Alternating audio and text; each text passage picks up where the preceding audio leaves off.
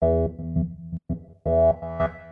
listening to WIN, Workers Independent News, a production of Diversified Media Enterprises. For WIN, I'm Joanne Powers. California Governor Jerry Brown signed Senate Bill 1241 this weekend, placing limits on agreements requiring workers to waive their rights to challenge employers in the courts. The bill specifically bans arbitration clauses which force California residents out of state. Former WeWork employee and now activist Tara Zoomer had to go all the way to New York in order to have her case arbitrated. Because employees have better rights and stronger rights in California, it's increasingly unfair for me to have to travel to another state that has less favorable laws, or even arbitrators who might not be as familiar with California employment law. It does feel a bit like a Band-Aid on a really large open wound, but it is a step in the right direction. Workers are often required to sign the agreements as a condition of employment. Zoomer says she and her co-workers fell into 3 different categories. There were those who didn't know the implications of what they were signing, those who felt they had no choice, and then there's always the category of people who really couldn't afford to make any other decision.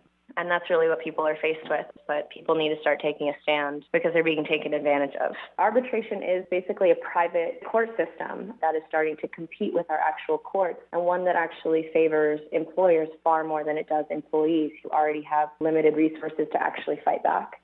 Florida has historically been one of the most critical battleground states in presidential elections. This year, the AFL-CIO says it's mounting a very robust effort to get out the vote for Labor's endorsed candidate. Doug Cunningham has more. AFL-CIO Vice President Tafari Gebre says that Labor's electoral effort in Florida is its strongest yet. We're unleashing the most comprehensive electoral program in the history of the labor movement. Florida's Latino working people are in a unique position to make a difference in this election in the outcomes in November. Latinos in Florida make up nearly 20% of the Florida electorate, and this is the fastest growing segment of the vote in this state. Gebre says Latino voters are ready to stand together against hate. Latino working people are ready to reach out to their neighbors, friends, sus familias.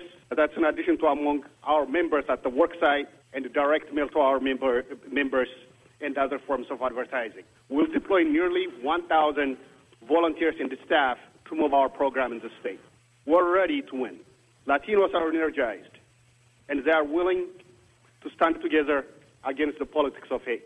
Brought to you by the California Teachers Association, 325,000 educators who know quality public schools make a better California for all of us. Information on how California teachers are shaping a stronger future for our kids is online at cta.org.